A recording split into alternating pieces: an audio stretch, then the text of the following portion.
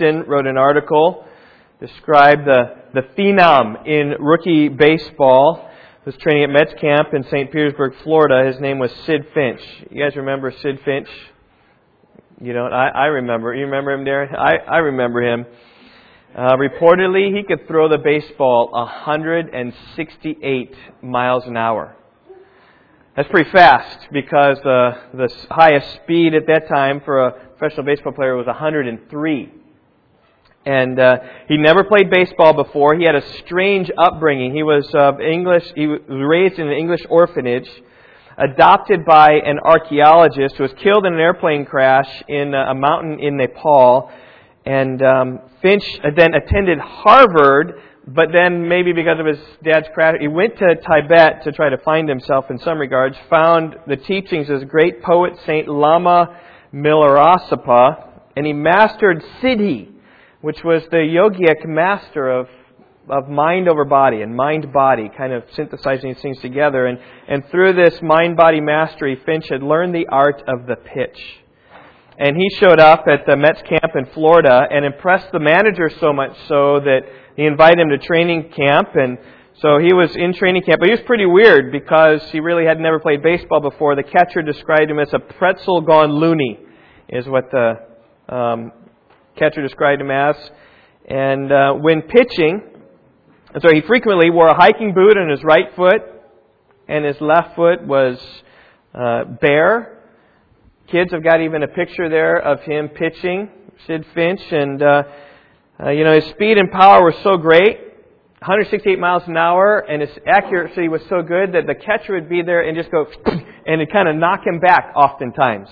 One of the players said it's not humanly possible to hit the pitches thrown by Sid Finch. And as of this time, in April 1st, 1985,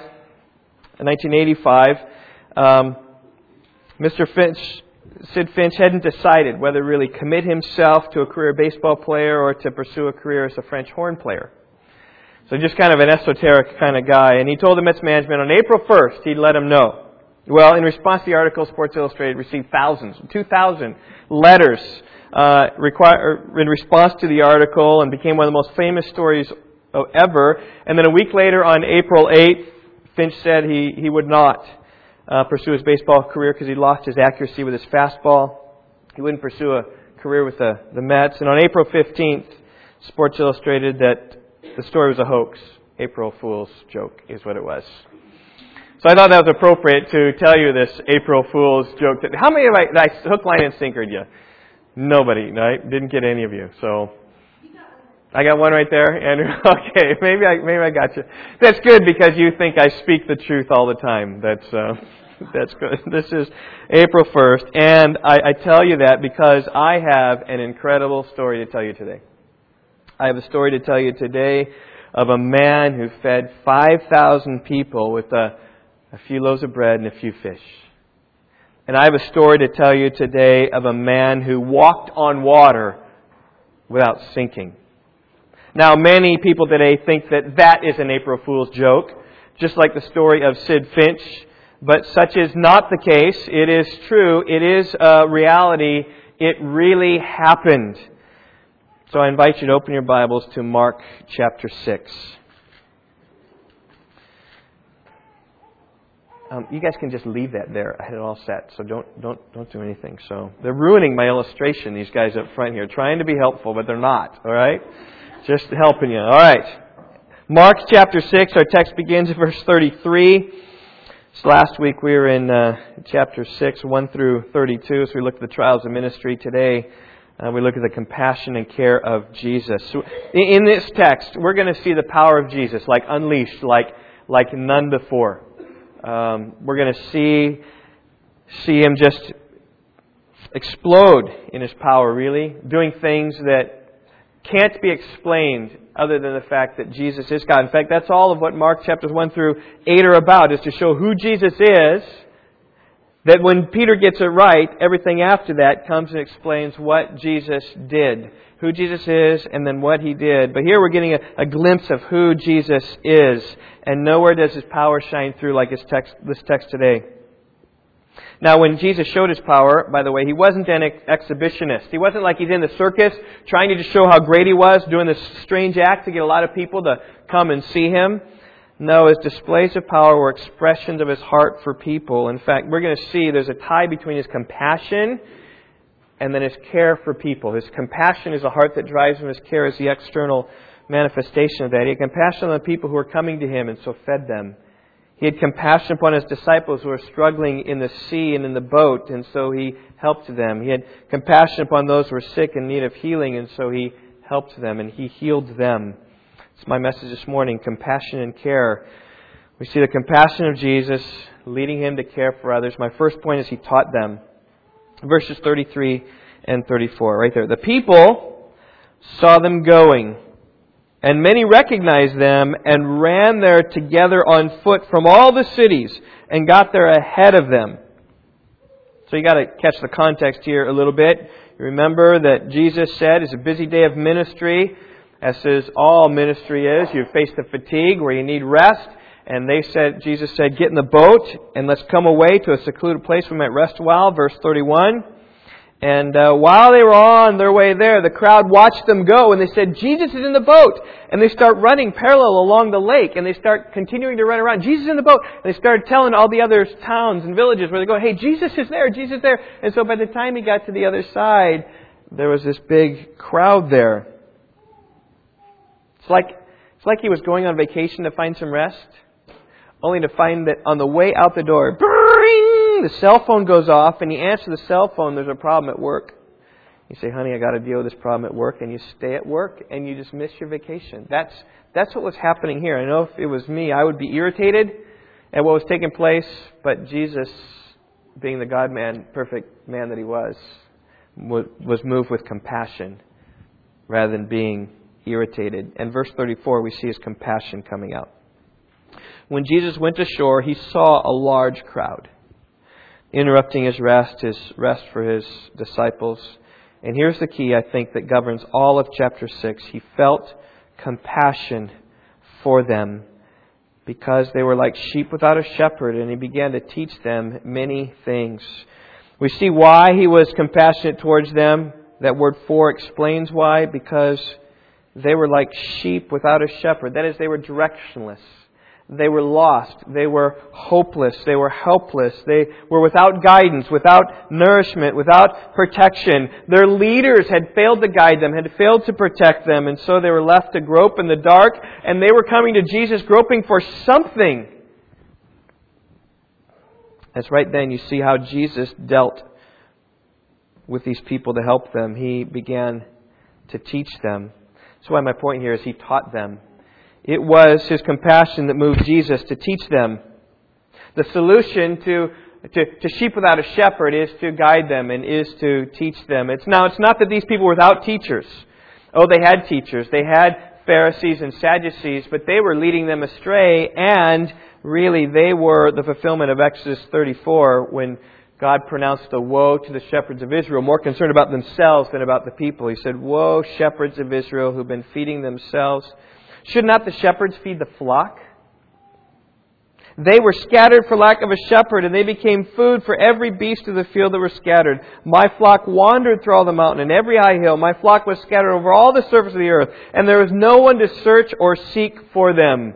And the condemnation then came upon the shepherds of Israel who lacked in their duties. And this is the people who Jesus encountered. A lost flock with no shepherd looking out for them. The rabbis weren't going after them and teaching them and saying, hey, come in, come in. They were just looking for something, and they were finding Jesus and looking for help in Him. And Jesus saw their trouble, knows their situation, and His compassion was upon them. His inner drive, his inner feelings. I have a sister who's very compassionate. Sonia is her name. And when she sees someone hurting, her stomach just starts hurting. And she just feels this overwhelming compassion for people. And that's what Jesus is feeling here. His stomach is hurting. He sees how desperate they are. He knows He needs rest. He knows His disciples need rest. And yet, they're around. And He begins to preach. He begins to teach them. Now, we don't know what Jesus taught them on this occasion, but we do know how Jesus taught them. He taught them for a long time. We know there's two clues in the text. Verse 34, He began to teach them many things. The only way you can teach many things is to teach for a long period of time. Okay? Unless you talk really, really fast. But you teach many things, but teach for a long period of time. And another one comes in verse 35. When it was already quite late, His disciples came to Him. In other words, Jesus taught them until it was late. I mean, the thrust here is that it is a long time that Jesus was with them. And the only way you can teach that way until it's late is if you teach for a long time. Now, as a preacher, I'm comforted by these words. That they taught many things, Jesus did. But you know what? I'm more comforted and encouraged probably by the people than I am with Jesus. I mean, of course, Jesus is a great teacher. But the people and the response of how they did. My bet is that they were hanging on every word that Jesus spoke. My guess is that they were hungering for the Word of God. And there's a reason for that. I mean, you don't run halfway across the lake to see somebody there, only to meet up with them, only to kind of say, I'll leave now. I mean, picture this. It's like going to the NCAA Championship Final Four, which played tomorrow, Kentucky and Kansas. And you've paid for the plane tickets, you've paid for the hotel room, you've paid for the tickets, you made the trip, you get there, the final game tomorrow night, and you're there watching the game, and then it hits halftime, and you go, and you leave. You're not going to do that. You're going to stay till the end, and even if your team loses, you're at least going to watch the champions, rejoice, and you're going to console your team or whatever. You're going to stay there until the end because of your investment. And these guys have walked all the way around the lake running after Jesus. They've got an investment in this. Of course, they're going to stay longer. And I think that's the attitude of those who were with Jesus that day. They were longing for Him, groping for Him, and He was teaching them words of life. Wisdom was coming off His lips. They're being helped by what they were taught, and they weren't going to go anywhere. It was only going to be because Jesus left before they left. And as it so happened, they were hungering, as it comes out in this next section here. And so there's a battle between their bellies and their souls. And they preferred their souls over their bellies. Yes, they were hungry, and yes, they needed something to eat, but this was the true food, the true spiritual food, which they longed for and they loved, and they were being fed by that. And so they went hungry, and the application is obvious. Are you hungry for God's Word? Would you have stayed? You stayed and listened to Jesus for a long time, or would you have left at halftime? Do you long to hear the Bible taught? Do you listen to the Bible being taught on MP3s or CDs? Do you read your Bibles? Do you read books to help you in understanding? Do you enjoy hanging around those who can teach you righteousness and teach you the ways of God? Is your hunger and thirst for righteousness? Or is your hunger and thirst merely for physical food? These people were hungering and thirsting for righteousness.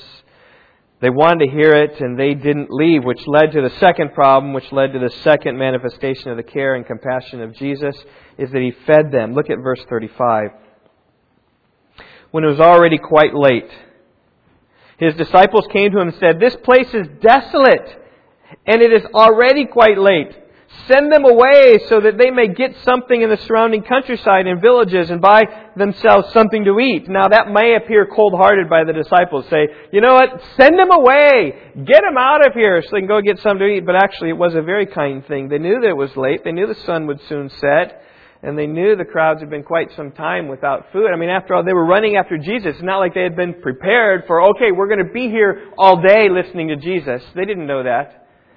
They knew, they just said, hey, Jesus is going to be there, and they were there. And furthermore, they were in a desolate place. They couldn't even buy food there if they had the money to buy food. They had to go to the villages and surround because it was a desert place, countryside, where Jesus was teaching with them. But Jesus, being the renegade that He is, right, had another plan. He answered them and said, "You give them something to eat." All right, so picture yourself, a large sporting event, right, at the NCAA championship game. Well, maybe not that big, but maybe a small arena, thousands of people anyway. And Jesus turns to you and says, "See all these people here? They're hungry. Give them something to eat." A big crowd of people. So picture the Metro Center, right? Packed with people. I'm not sure what it holds. 6,000? 7,000? Pretty close to this crowd. Go give them something to eat. How much does that cost? Give everyone a hot dog and a Coke.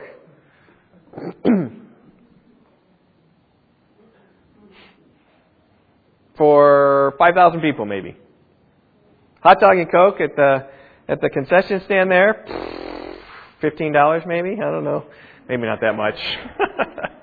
A lot of money. So we're talking $20,000, $30,000. And you'd be like, oh, Jesus, it would take 200 days' wages to pay. And that's exactly what they said, right? They calculated it out really fast. And they said, verse 37, shall we go and spend 200 denarii on bread and give them something to eat?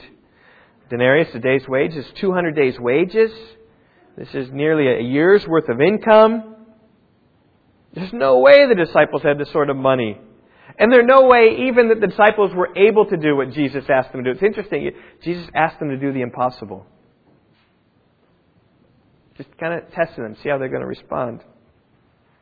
Now think about it. Regarding a stadium full of people, believe it or not, you might be able to feed them if you have some kind of gold credit card and kind of just charge this credit card. And if the bank allows you to go $35,000 in debt, you might be able to give a hot dog and a Coke to everybody in the stand. You might be paying for it for a long time, but you could do it. Now these disciples, though, not only do they have resources, they didn't have any concession stand nearby, and so they were totally helpless. There's no way they were going to be able to do this. They were off in the wilderness, and yet the compassion of Jesus was for the crowds. They saw they wanted to remain with Him and learn from Him, and so He pressed on looking for a way to feed them. And so He asked this simple question. He said to them, verse 38, How many loaves do you have? He says, go look. And so I'm just imagining myself going and looking. I'm a disciple and looking, and maybe they went back to their boat. John says that they found a little child, but I found this child who came with his playmate because he knew what was going on a little bit, so he brought his playmate there along. And when he came, he said, "Here, this is what I got."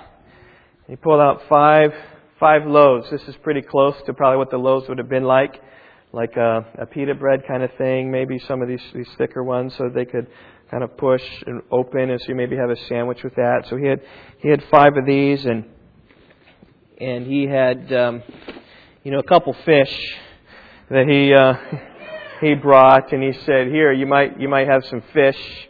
And so they grabbed, and so they're coming to Jesus, and they said, "Jesus, we have this is what we got, and we got 5,000 people. Well, here we are, Jesus. This is what we have." And here we see how much I got to feed. Could I feed any of you guys? Should I put this out at potluck? Nathan, you ever smelled these things? Give them a smell.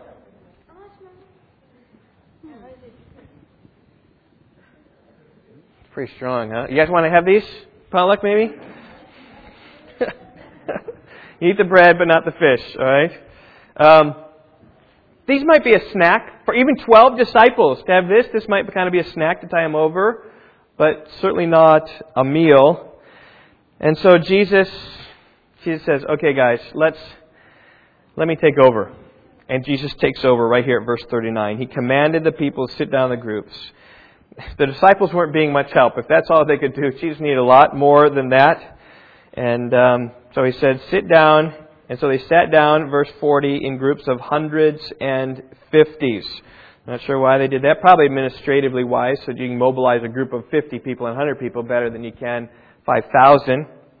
And He took the 5 loaves and the 2 fishes, and looking up towards heaven, He blessed God maybe. He blessed the food.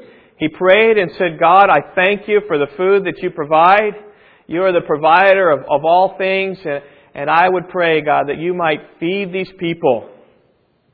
And He took the food and He broke the loaves and He gave it to His disciples. And it says there in verse 41, He kept giving to them, to the disciples to set before them. He kept giving it to them. So it's like He just kept coming with more and more and more and more. And they were just abundant. I mean, they're coming out more and more. And whenever they went to Jesus, He just kept giving more and more and more. I've thought before about how this miracle happened. I remember seeing a Jesus movie one time where they kind of took that and then they had these barrels of stuff and all of a sudden, boom, they kept popping out as they start going. I think rather it's Jesus had them and He was keeping on giving them. He just kind of kept creating. Well, you need some more here. You need some more here. You need some more here. You need some more here. And He just kept going. They're feeding 5,000 people. In fact, it's more than 5,000 because Mark just speaks here about how many there were in verse 44. There were 5,000 men who ate the loaves. I think that designation of men is accurate because Matthew says in Matthew chapter 14, verse 21, there were 5,000 men who ate besides the women and children. In other words, there were women and children beyond the 5,000. So how many were there? 10,000 maybe? 15,000? 20,000? If whole families came? I don't know. My guess would be more like 10,000 because mostly it's the men in that culture are going to go ahead, but maybe some women and some children were dragged along, but some stayed at home, surely. But lots of people. You have any idea how much food that is to feed 10,000 people? Or we'll just stay at 5,000, so we'll keep conservative here. 5,000 people, how much food that is.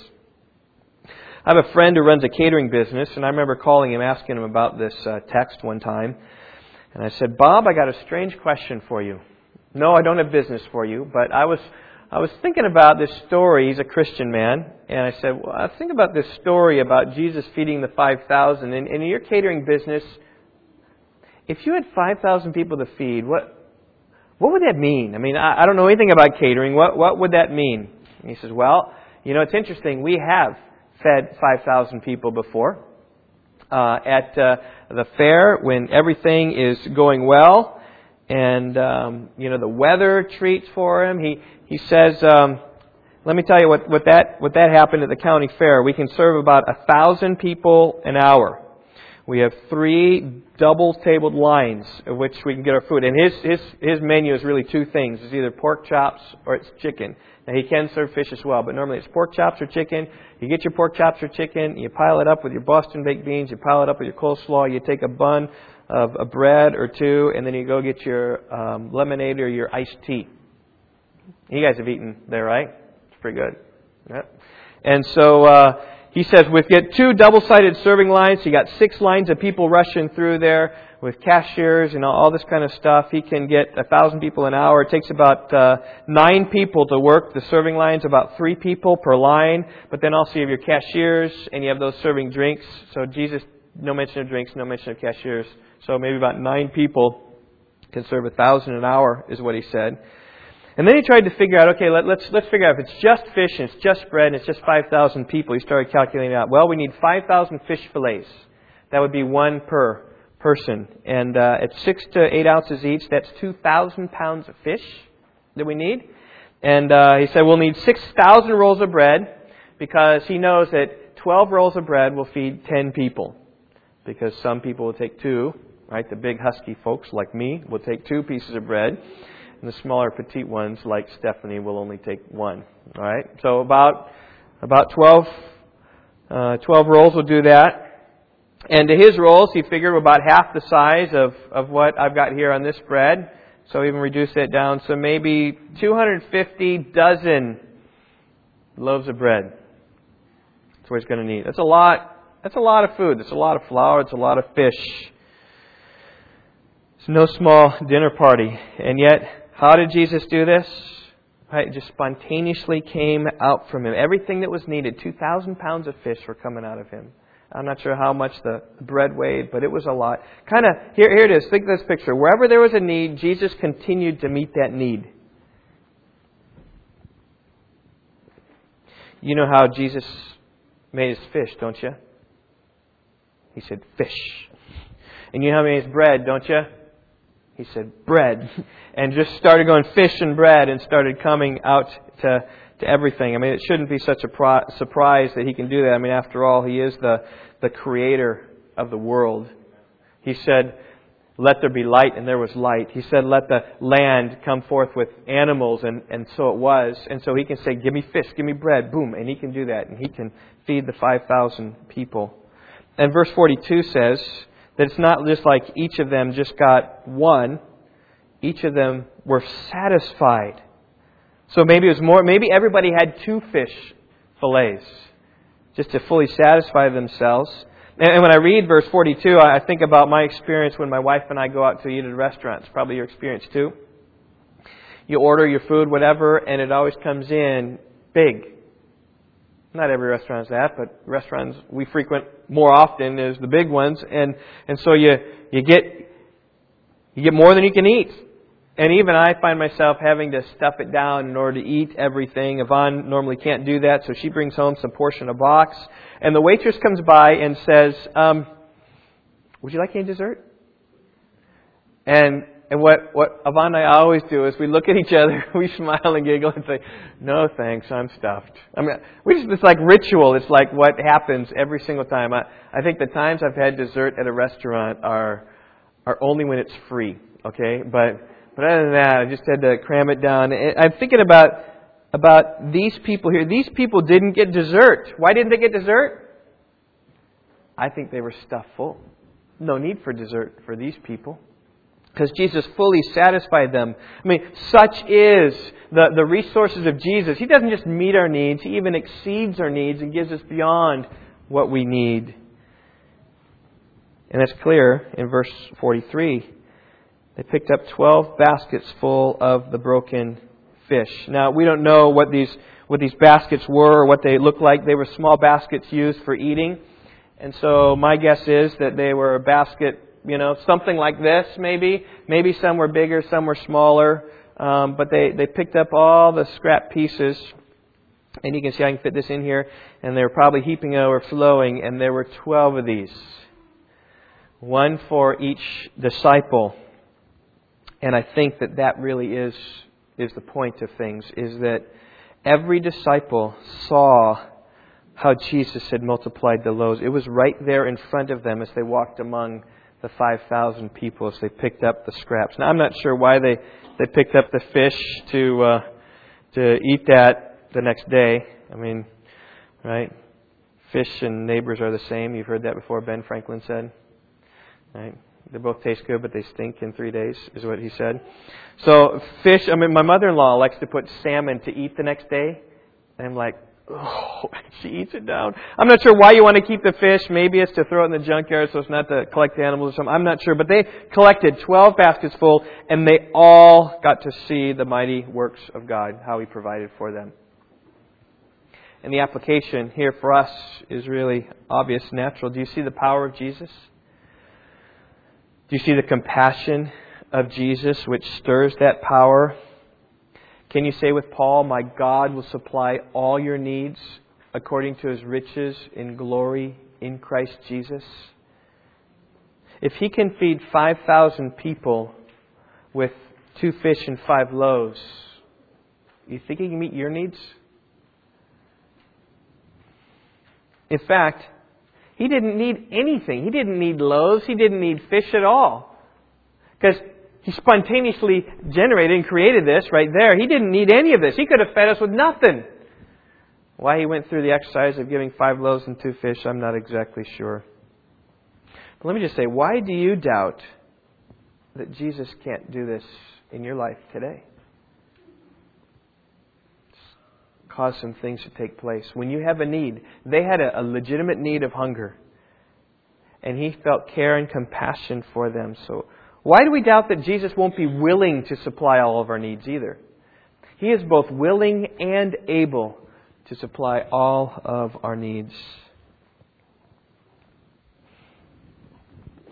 Well, we're going to take these and put them away lest they stink the auditorium up. Sure, you can pack those away. And I dare some of you young boys maybe to try some of the fish. You might have to cook it. I'm not even sure. It's smoked. And does it stink, guys? It was in my office last night for like 3 minutes, and I smelled it like the rest of the evening. It was terrible. Anyway, we see the compassion of Jesus, teaching them, feeding them, and now helping them. What did I put in my notes? He helped them. And I think it's all driven by the compassion and the care of Jesus. Here it is, verse 45. Immediately, Jesus made His disciples get into the boat and go ahead of Him to the other side to Bethsaida, while he himself was sending the crowd away. And after bidding them farewell, he left for the mountain to pray. Now, I'm not sure why Jesus did this. Perhaps Jesus didn't want a repeat of what happened before, where he said, okay guys, thanks crowd, we'll see you, get in the boat and then drive away, and then only have them to run around the shore so they never get the rest.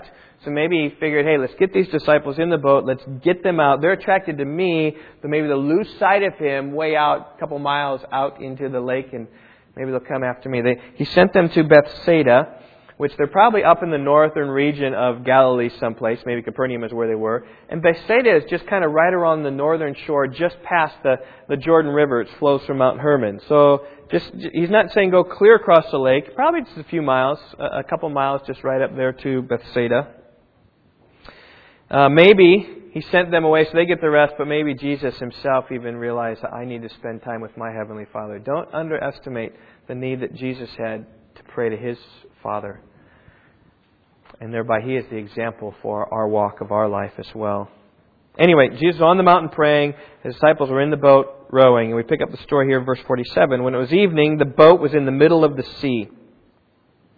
Okay, that's several miles out. And He was alone on the land, on a mountain, kind of up a ridge, so He could maybe see the Sea of Galilee. Seeing them straining at the oars, for the wind was against them, at about the fourth watch of the night, He came to them walking on the sea. Okay, Jesus had compassion for His disciples. He saw them struggling, and so He went to go get them. It seems that every time the disciples and Jesus separate from themselves, the disciples always flounder in their faith. Like for instance, we already saw that when Jesus was asleep in the boat. They weren't maybe separate physically, but they were separate. Jesus was sleeping in dreamland, and they were on the boat, and their faith didn't do so well. Do you not care for us, or we're going to perish? And Jesus rebuked the winds and rebuked them for having a little faith. We're going to see in chapter 9 when Jesus is up on the mountain of the Mount of Transfiguration, and His disciples are down here, and they're trying to cast out this demon from this boy who keeps throwing himself in the fire, and they can't do it. And Jesus came down, and they came rushing, and said, your disciples tried, but they couldn't. And they said, how can this one come out? Jesus lamented and said, oh, faithless generation, you need to know this kind comes out only by prayer. Only by praying and believing does that come out.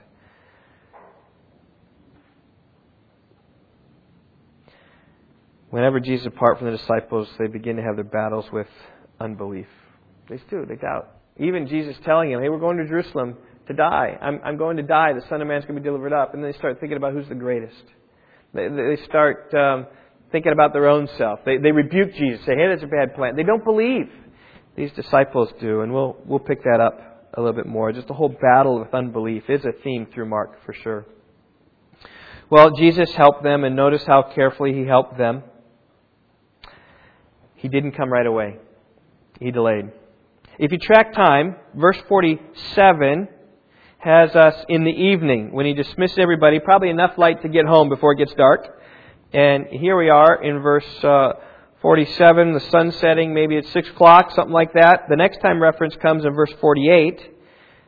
Here's the fourth watch of the night. The 4 watches of the Jewish night. First one starts at sundown, probably about 6 o'clock to 9 o'clock.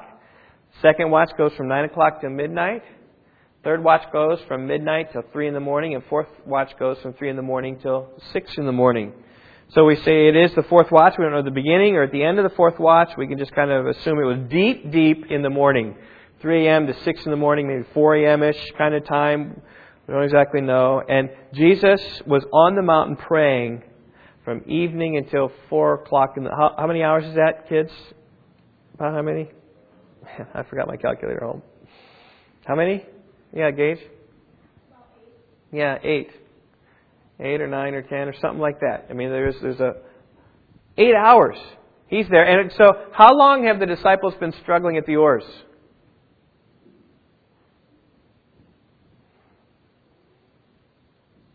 We don't know. However, we do know about the Sea of Galilee that during the day when the sun's out, it's pretty placid and still. But when the sun goes down, it gets the desert time.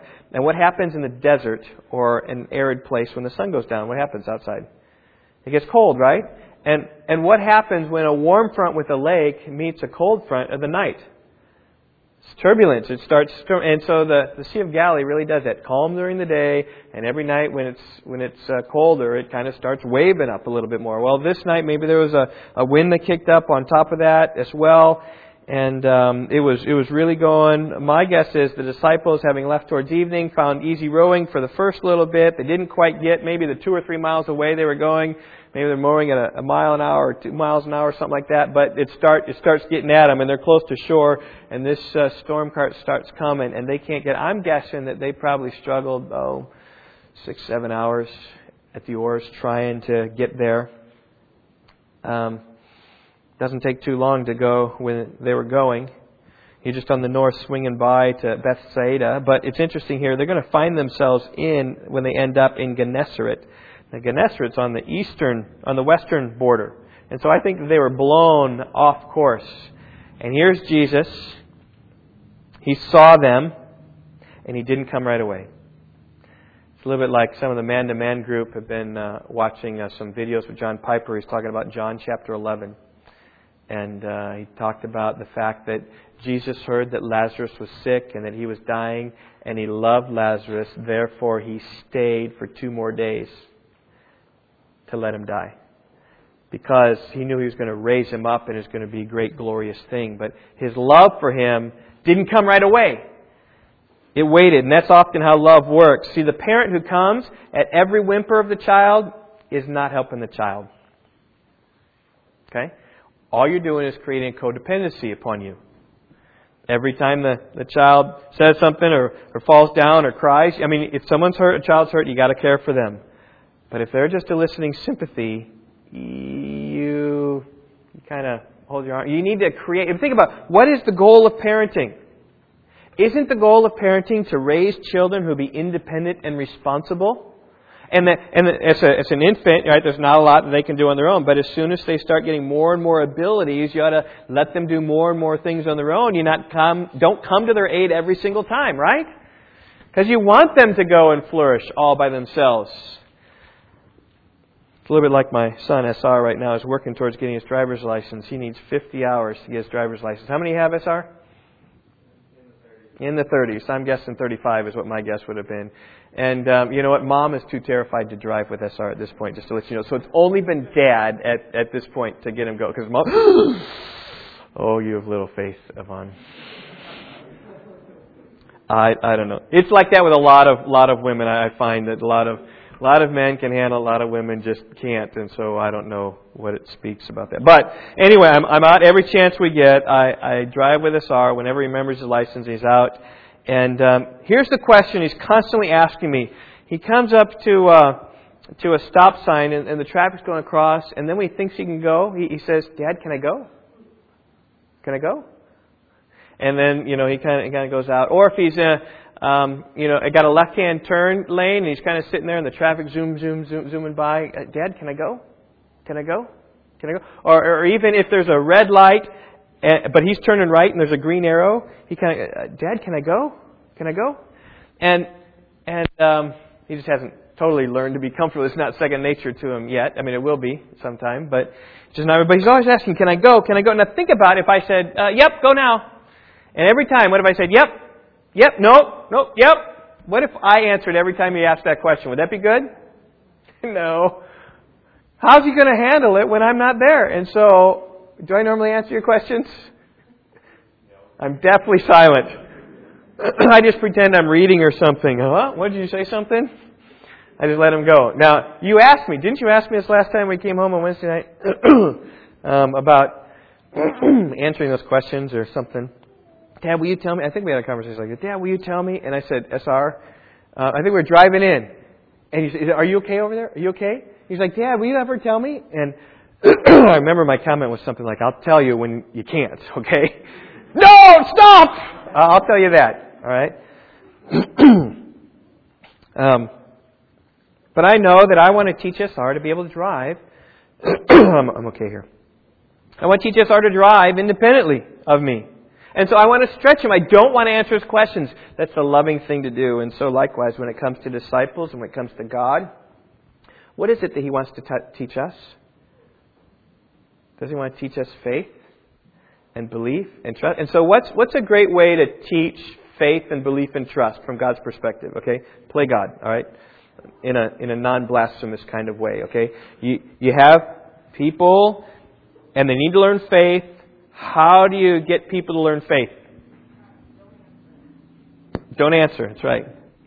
Let trials come and don't answer. You just be quiet. You just let them strain there at the oar. You just let them go at it. That was a topic of our small group on Friday night. God knows the details of all of our lives. He's got a plan of our life. I mean, Romans 8:28, right? God causes all things to work together for good to those who love God, who are called according to His purpose. And so if you're a believer in Him, if you've been called by His purpose, you know that God's got every detail of your life all planned out. And so you're facing a trial in life and you're praying, and when God is not answering your prayer, what's happening? It's not so much that God isn't answering your prayer. He's saying, that wouldn't be good for your faith. I'm just going to hold back for a little bit. You just keep trusting me. That's what He's saying. But too often, right, people will demand, right, perfection, and they'll get bitter that God isn't answering them, that they're continuing to go through their trial. But God is just building up our faith. And so, rather than getting bitter, rather than getting angry, rather than getting frustrated, God says, no, just wait on me. Just trust me. Just wait and see. Submit your plan to my plan, and it will turn out. And just even knowing that there's a purpose behind our unanswered prayers, and to know that there's a purpose for God's hand in our life, we ought to submit to what comes our way. That's not to say we don't pray. I mean, certainly we pray, but we bend to God because He's orchestrating all the circumstances for our good. Now, the mere fact in verse 48, think about this, that Jesus saw them, demonstrates He knew full well what was going on. Think about it. It's a windy day. And even when there's a stormy, windy, and it's out and it's daytime and the water is kind of splashing up like that, it's hard to see very far on the sea. Right? Or maybe it's raining a little bit. When it's raining and you're driving, it's kind of hard to see like that. And these guys, as it says, were in the middle of the sea. In other words, they were far from any seashore. So it's not like they're right here close to me. No, it's like they were way out there. I'm guessing several miles away. In fact, even Matthew tells us that they were many stadia away from the land. It's like along with several miles away. And Jesus could see them straining at the oars. If Jesus could see them at the 4th hour of night, He could see them at the 3rd hour of the night. If He could see through several miles of thick wind and deep darkness, He could certainly do that. And so it was, at the perfect time, Jesus came to them. All right, let's pick it up again in verse 48. Seeing them straining at the oars, for the wind was against them, at about the 4th watch of the night, He came to them walking on the sea, and He intended to pass by them. Now, when He intended to pass by them, I don't think He was going to say, "Hi guys, how you doing?" Phew, and be gone. I think that maybe He was kind of going to walk around the boat, maybe, if they didn't recognize Him, or kind of walk around and get a different angle, but kind of going by them in order to come back, I think was the idea. What He did. And then verse 49, but when they saw Him walking on the sea, they supposed that He was a ghost and probably cried out for fear. Ah! That's understandable. I mean, if you're out there on the boat straining in the wind, the last thing you're going to expect is a dude walking on the water. I'm thinking it's a ghost as well. All right? I mean, that's the rational thing to think that's happening. And they all saw Him and were terrified. And Jesus then spoke with them and said, probably in a calm voice, "Take courage, it is I. Do not be afraid." Then He got into the boat with them, and the wind stopped, and they were utterly astonished. Rather than finding comfort in the presence of the Lord, they were terrified. In fact, even you get here, remember when the sea, He calmed the sea before? And, right, what's worse than having a storm outside your boat? It's having God inside your boat. Right? Remember that? And here even, what's worse than battling a storm is to see Jesus walking on the storm and to seeing Him calm the storm. I think it was the mere presence of Jesus even that terrified them. Jesus said, take courage as I, don't be afraid. Yeah, easy to say, very difficult to do in this storm. But you know what? This is exactly what God calls us to do in our trials. The storms that come upon our life, the difficult times that come upon our life, when we are rowing for hours or maybe days or months or years and straining at the oars and trying and suffering, Jesus says this. Take courage, literally in the Greek. Here it is. Take courage, I am. And do not be afraid. That's what he said. Ego eimi. In the Greek, I am. And that reference back to Moses, reference back to Yahweh, reference back to all the I ams of John's Gospel. It says, I am God and I am here. Cease striving and know that I am. Psalm 46 verse 10. And so you may be going through some trials in your life with your family or your children or your jobs or your health or your houses or your cars or whatever. Jesus knows about it. He has compassion for you as a child. He cares for you. He has the power to get you out right now, but He might let you strain for a little bit longer. I remember a friend of mine is going through a difficult time in his life. He'd walked with the Lord for many years, and so he had a right perspective on things, that even though the time looked bleak in his life, he kept telling me, you know what, Steve, God's timing is perfect. He's rarely early. He's never late. He's always right on time. He's rarely early, sometimes. He's never late. He's always just right on time, just in time. And such was the case with the disciples. Jesus didn't come early. He didn't come late. He came right on time. And to test them and to help them with faith right on time meant hours of rowing and straining against the wind. And He does the same in our lives. So I just say, trust Him. Trust Him. Well, let's look again at verse 51. Then He got into the boat with them, and the wind stopped. And they were utterly astonished. Again, that who is this, who even the wind and the sea obey Him?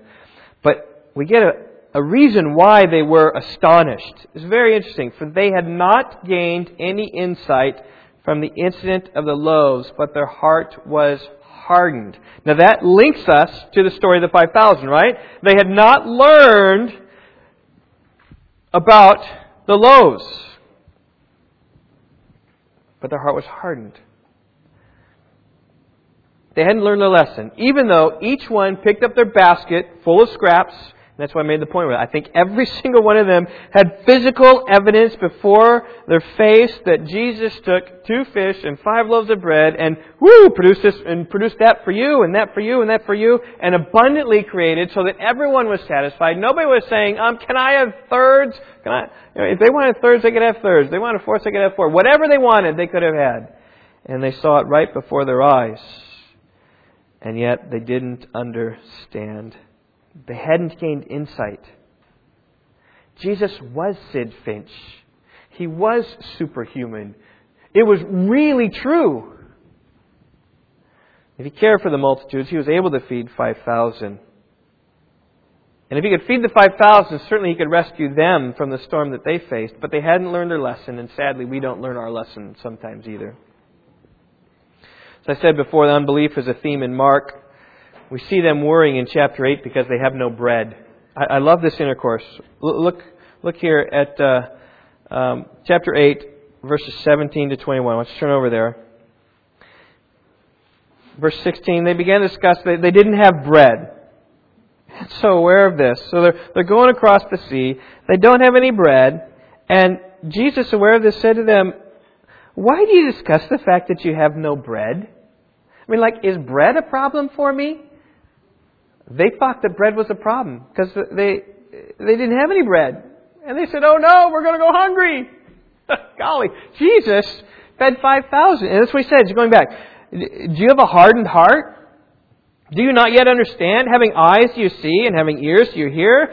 And do you not remember? When I broke the 5 loaves, right? Refresh my memory again. For the 5,000, how many baskets full of broken pieces did you pick up? And they said 12. Right? Peter, you had 1, and James, you had 1, and John, you had 1, right? And Andrew, and Philip, and Bartholomew, and you all had 1, right?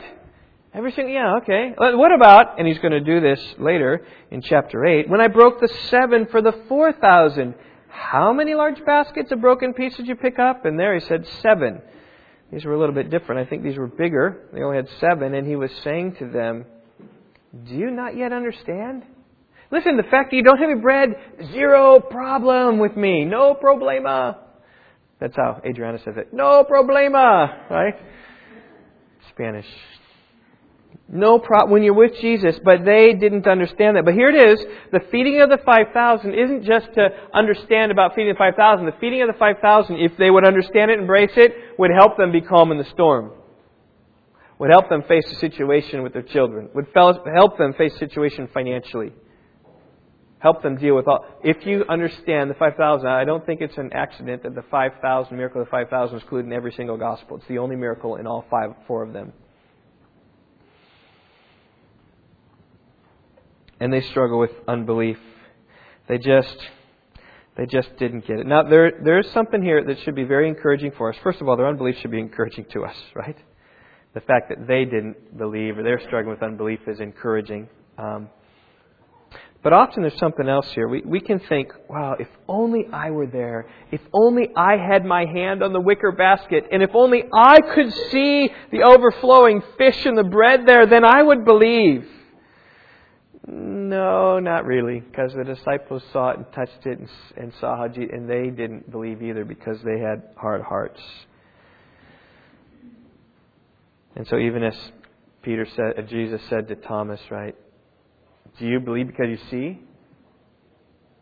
Blessed are those who don't see and yet believe. That's us. We don't see. We don't see Him now, 1 Peter 1. But yet believe in Him. We don't see Him, but we love Him. That's where we are. Even though we haven't seen. But we can understand that this is no April Fool's joke. This is the reality. And when we embrace the fact that Jesus can feed the 5,000, all of a sudden it gives us great security and comfort in our problems and trials that we face in life. All right. Well, let's go to my last point. It's going to be really quick because it's not a lot of unique things here. Jesus showed His compassion and care when He taught them, when He fed them, when He helped them. And here it is, verses 53 to 56, when He healed them. When they crossed over and came to the land of Gennesaret, right, they had been blown out of the way and they moored to the shore. When they got out of the boat, same problem. Immediately the people recognized Him. See, if the disciples would have just gotten to the shore, they could have been there and had some rest. But again, no rest for Jesus. And they ran that whole country and began carrying here and there on the pallets those who were sick to the place where they heard that Jesus was. Whenever he entered villages or city or countryside, they were laying the sick in the marketplaces and imploring Him they just might touch the fringe of His cloak. And as many as touched it were being cured. Here you see not just one event, but lots of events. But here coming to Gennesaret, the people coming out of the boat, lots of people recognizing Him and bringing people on stretchers. You know how hard that is, how heavy people can get going on a stretcher. I mean, I hold my son up here for worship sometimes because he likes that. He likes me to whisper in his ear the words that are coming up because he can't read. And he's a little tanker now, but I'm holding him, and he's just getting heavy and heavy and heavy. Can you imagine carrying someone 10 miles so that they can see Jesus just touch the fringe of His garment to be healed is an evidence of faith. And I think that this whole idea about touching the fringe of His cloak probably came from the hemorrhaging woman who touched it and was healed, and reputation started getting around, hey, do you know the power of Jesus? Do you know the power of Jesus? If only you just touch the man, you'll be healed. And Jesus, of course, as He went and healed people, gave them a personal touch, was compassionate with them. But as many as touched it were cured. And I just say this by way of application, that Jesus is our healer. And we need to touch Him. Now, we don't touch Him in the way that they touched Him back then. I mean, He's in heaven right now. He's at the right hand of God the Father Almighty. But there is a way that we can touch Him spiritually. And He is the place where all of our cures are healed. Right? You guys remember Psalm 103? Bless the Lord, O my soul, and all that is within me. Bless His holy name. Bless the Lord, O my soul, and forget not all His benefits. Right? Who heals all your diseases. Who forgives all of your sins. Who redeems our life from the pit. Who crowns us with steadfast love and mercy. That's the one we need to touch. We need to touch Him who heals us. And a time in which maybe we can get as close to touching Jesus as ever is during the Lord's Supper, which we're going to celebrate now. There is something where Jesus commanded us and told us to celebrate the Lord's Supper as a physical way of putting something in our hands and something in our mouths. We are Protestants, so we are not icon worshippers. We don't have statues. We don't have things that we bow down to. We don't kneel. But there's one thing that Jesus even gave us physically to help us touch Him and feel Him and taste Him. Now, of course, we're not Catholics, so we don't believe that it transubstantiates Him. It's not the presence of Jesus there. But it is. There is this mystical union that we can have with Christ as we celebrate the supper. And you remember when Jesus, on the night when He betrayed, what did He do? He took the bread and He blessed it and broke it. Very much parallel to exactly what Jesus did here in feeding of the 5,000. Right? Verse 41, He took the 5 loaves and the 2 fish, and looking up towards 7, He blessed the food, broke the loaves, He kept giving to His disciples. That's very similar to what He did in the Last Supper. He took the bread, He blessed it, He broke it, and distributed it to everybody. Foreshadowing the death that He would die. And He said, you eat this, this is my body. And the symbolism there is that we are eating of Him, we are embracing Him, we are trusting Him, we are touching Him. Then He took the cup, He said, this cup is a new covenant in my blood. It's the blood that's there that is representative of the blood of the cross of Jesus Christ. So that's what we're going to celebrate here this morning. We've been doing this every Sunday in Lent, and so this is our last Sunday. We won't celebrate next Sunday, which is Easter, because He's not dead, but He is coming and coming again. But this will be the last Sunday in a row that we've done this. Hope it's been a blessing to you as we reflect upon the death of Christ. So let's bow our heads and pray.